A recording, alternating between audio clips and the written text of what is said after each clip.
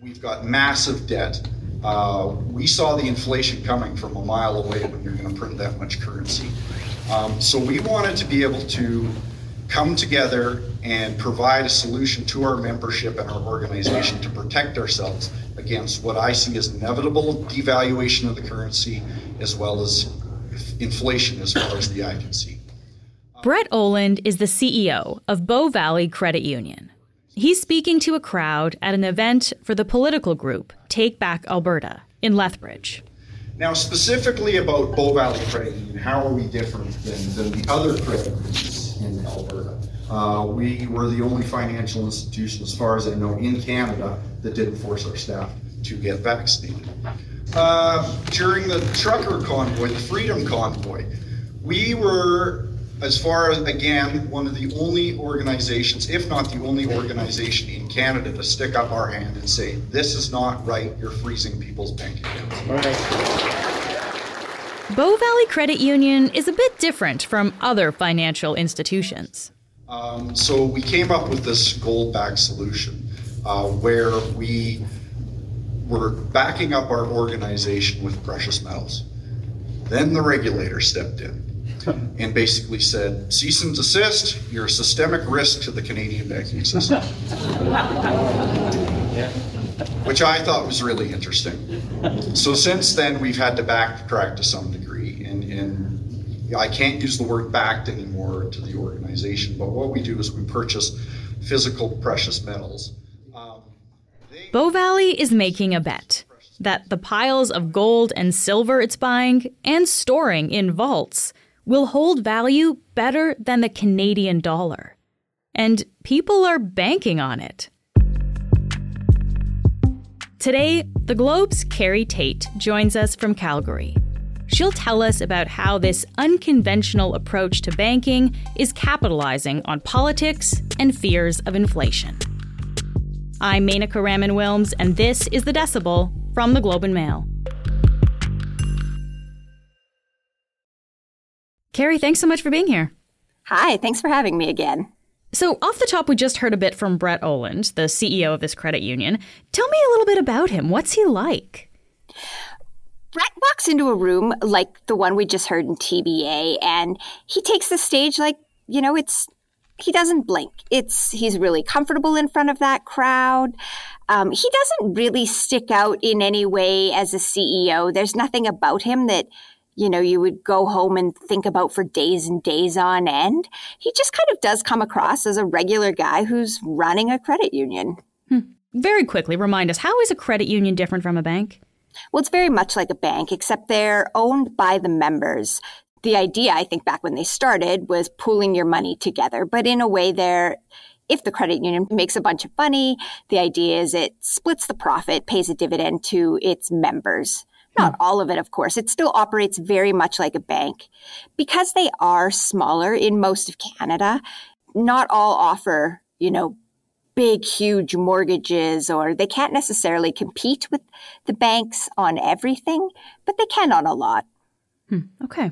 So let's talk specifically then about Bow Valley Credit Union. They have this idea of this gold initiative. What is this? Okay. Brett has this idea, the CEO, Brett Oland, that gold and precious metals, and silver, will hold their value.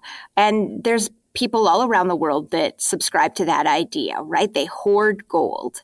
And so his idea is that in the event of an economic catastrophe in Canada, this credit union has been buying gold and silver, putting it in vaults, and it could sell that gold and silver into an inflationary environment, take that money, and then pay it to its members as a dividend to account for that inflation.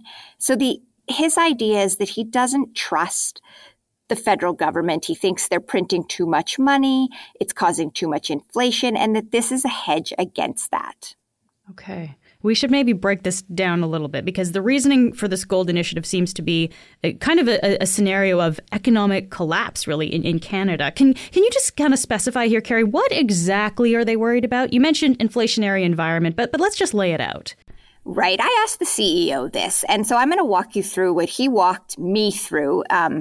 Not everyone's going to agree that this is A, possible, or B, going to work. But let's just go along for the ride. Okay. So it starts with this idea. First of all, you don't like the federal government. You don't trust them to manage sort of the economy in general, but specifically a catastrophe. And so the example that Olin presented to me was one of a housing crisis, which in Canada is not that unreasonable. We can see housing crisis all across the country. But that would then cause a federally regulated bank to collapse. So hypothetically, like TD, RBC, those big recognizable brand names. Now, when a federally regulated bank collapses, the deposit holders, you and me, our deposits are guaranteed up to $100,000. It's like an insurance. So not everyone would get all of their money because some people would have deposit or accounts worth more than $100,000. So Olin fears that the federal government would then make those people whole. And you can kind of see why a federal government might want to step in if, say, a bank collapsed and all of a sudden all of these people were out. What would be millions and millions and millions of dollars would be lost. Yeah. But to make those people whole, he sees the federal government printing trillions of dollars. That would then cause widespread inflation across the economy. So even people who were not customers at that bank, their money in their bank accounts would not be worth as much unless you banked with Bow Valley, in which case, in his, penciled out doomsday scenario, they would take their gold and silver and sell it into the inflationary market, which would make it worth even more because, in theory, that's how that market would respond to that. They would take that cash, distribute it to its members as a special dividend, and then their members would be whole or somewhat whole after accounting for the inflation. That's a good response. Not everybody buys into this idea. Of course, it's pretty untested. It requires a lot of imagination, but there's a lot of people who think that the federal government manipulates or controls too much of what the dollar is worth, but they can't control precious metals. So that's part of the attraction to this credit union. Okay. And is this something a lot of people are worried about, I guess? Like the potential of a federally regulated bank in Canada collapsing that way and then the government printing all that money? It's not something people are running around talking about as an actual possibility. It's more like when the CEO walks people through it, or they like the idea of having gold and silver, having a share of it in their back pocket, kind of. And they do see inflation everywhere, right? There's no arguing that. And the people who bank here do tend to be really wary of the federal government. Wary is like a very polite term in this situation. So I don't think it's something that they've imagined in their head, but when you put it to them, well, what if we had gold and silver as a backstop, they get on board. So how many people are signing up for this? Like what kind of support does this credit union have? Right now it has about 10,000 members. It makes it a mid-sized credit union. Some of those would have been there prior to this turn of political philosophy within the bank and the economic strategy. So this idea of dealing in precious metals is kind of a newer thing than this credit union existed before. Yeah, it's 2, 3, 4 years old. But what we're seeing now is Brett Olin, the CEO, is out on the road pitching it to people and attracting new customers. So you said about 10,000 members now. What about assets? What kind of assets do they have? It's got over 500 million assets. So that's like their, the deposits, the reserves, the money that's right there. This is one of the areas where they clash with the regulators. They want to take their gold and silver and mark it as if it was cash, essentially, right? Like liquid asset. Their regulator says, no, you cannot do that. And so Oland argues that their assets are much greater than what their financial statements reflect. So he talks about the gold and the silver, but it took me a while to get it out of him. But it's not as though they've got like McDuck amounts of gold that they're diving into. They're not swimming in it, okay. There's no McScrooge amounts of gold. They claim they have 31 troy ounces of gold and about a third of a ton of silver. And they argue, well, it's, the strategy's new. They're just starting. The regulator did make them sell bars of their precious metal, and now they have to collect basically Royal Canadian Mint coins of it, and reflect them at the face value, which is like 10 and $50 or something like that. I think it's 5 for silver, 50 for gold. Yeah. Yeah, rather than, the weight of what it would sell in the open market. But it actually is a tiny fraction of their assets right now. However, they're arguing this is just the beginning. I guess I wonder about this method of stockpiling gold and silver. Like, is that actually safer than a traditional bank? Traditional money, I guess I should say? Well, I guess that gets into the idea of, do you trust the dollar bill in your hand? They don't trust the currency. They don't trust that it will be worth what it says it's going to be worth. And so you buy into this global market. But the global market years ago moved away from the idea of backing things with gold and silver. We don't have great vaults of gold anymore. But it still does appeal to a subset of people. Interesting. Okay. So, but essentially the idea of the value of gold protecting yourself financially, maybe not as strong as it was decades ago, it sounds like. Yeah, Bow Valley's definitely out there. They're not trying to pretend that this is a mainstream idea. They know that they are unique, but they also sell that idea. We are offering a unique idea that everyone else walked away from. Federally regulated banks have defaulted before. The last one in Canada was in 1996. Historically, of course, there have been moments of extreme inflation. And recently, when we're thinking about stuff like cryptocurrencies, we have seen cryptocurrencies implode after bank runs. So I guess I just wonder, though, is Bow Valley Credit Union onto something here? Like, is this a legitimate concern? Well, even just that you're asking, are they onto something? It really shows why it does appeal to people, that maybe most of us don't have a great grasp of global markets and what would happen in a bank collapse. And you can see why somebody would be like, you know what? Okay, I guess I got to protect myself some way. I don't know. Brett is an expert. He's up there. He tells a convincing story. Why not? We'll be back in a minute.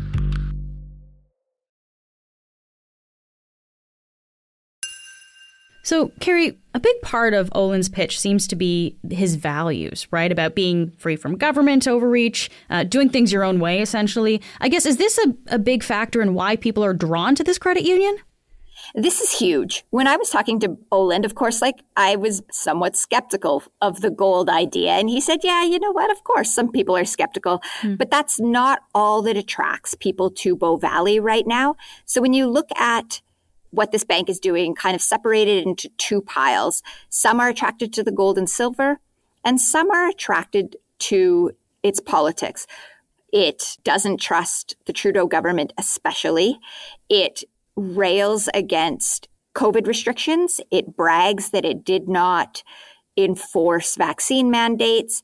It tells people it will not ever freeze bank accounts, which of course is a nod to what happened in February 2022 in response to the convoy protests and the Emergencies Act. Right. And in Alberta, that really, really speaks to people, and especially the people that Oland is literally speaking to. They're the types of people who either were involved in the convoy, supported the convoy, or were perhaps quickly upset that some of the things were happening. So when he's talking about particularly the bank freezing, that is a tangible thing that he's offering people that he says he will not do. Of course, how much control he has over some of that is still a little questionable. But when he's talking politics, that's where people can really relate and they come alive.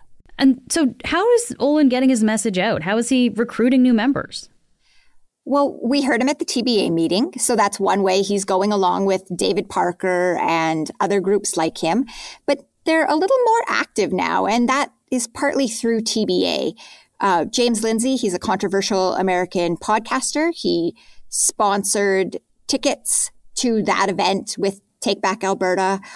They bought a whack of tickets to the Tucker Carlson event in Calgary and gave people tickets that way. And he was one of the people who introduced Tucker at the very beginning of that afternoon in Calgary. That was that event in January with Premier Daniel Smith. Right. So that was a pretty high profile event. And, their logo was on some of the branding around the room, and they gave away gold at the event. Oh. And then at the anniversary of the convoy protests at the end of January in Alberta, there was a anniversary convoy down to Coots, and he was down there. So he's kind of really tied himself to that crowd in high profile moments of sponsorship, or even just where their logo might be displayed.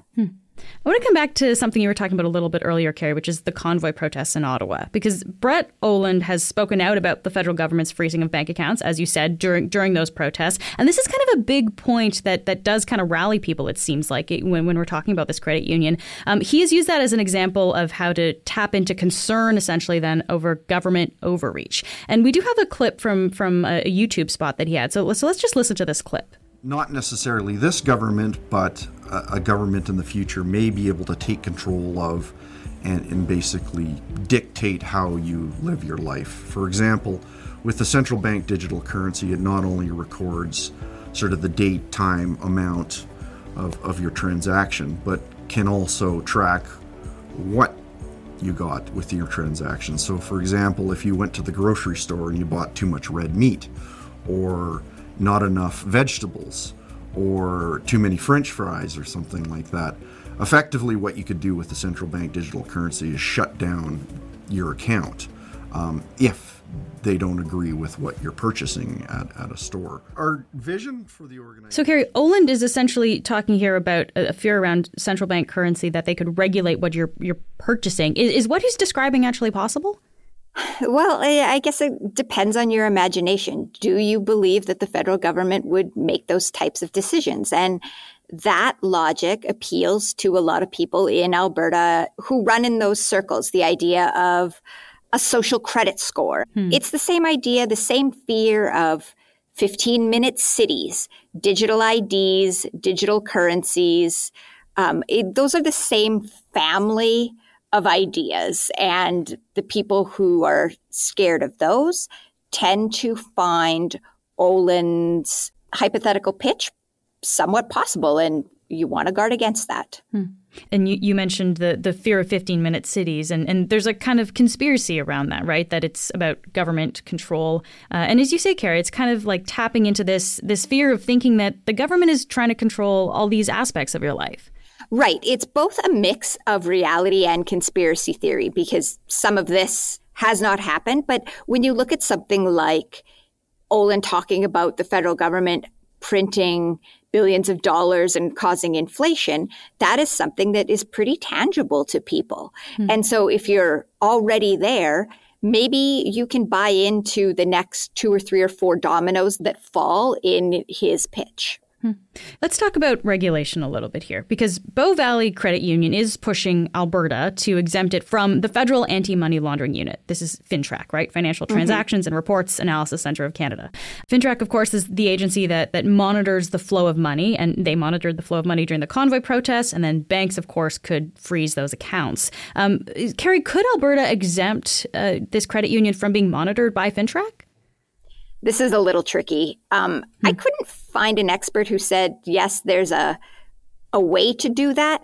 However, the premier in a podcast had said she wants to change the Alberta Bill of Rights so bank accounts can't be frozen. The very next day, I received an email statement back from the finance minister, Alberta's finance minister, that said, no, that's a terrible idea. The day after the premier said, we want to figure out how to do that. Okay. The province regulates credit unions, but something like the anti-money laundering legislation is something that might supersede that. It doesn't look as though there's a easy path for this. Okay. And I know you did get a statement from Credit Union Deposit Guarantee Corp, which I guess regulates credit unions in Alberta. What did they tell you, Carrie? So the reason I had went to them was because in Brett's pitch at the TBA meeting in Lethbridge, he talks about how the regulators said, "You are a threat to the Canadian banking system," which is those are strong words. And the regulator came back and said, "Well, we didn't say that," perhaps like exactly, but the words that they came out with were not an endorsement, and they were still pretty cautionary. There was not a lot of light between the two. So they argue that the clash there is based on accounting. They don't like when Brett was using the phrase gold back. They're not backed by gold, the deposits. So Brett has said that he sold, the bars, that he doesn't use that language anymore, but that they're still negotiating their way through this.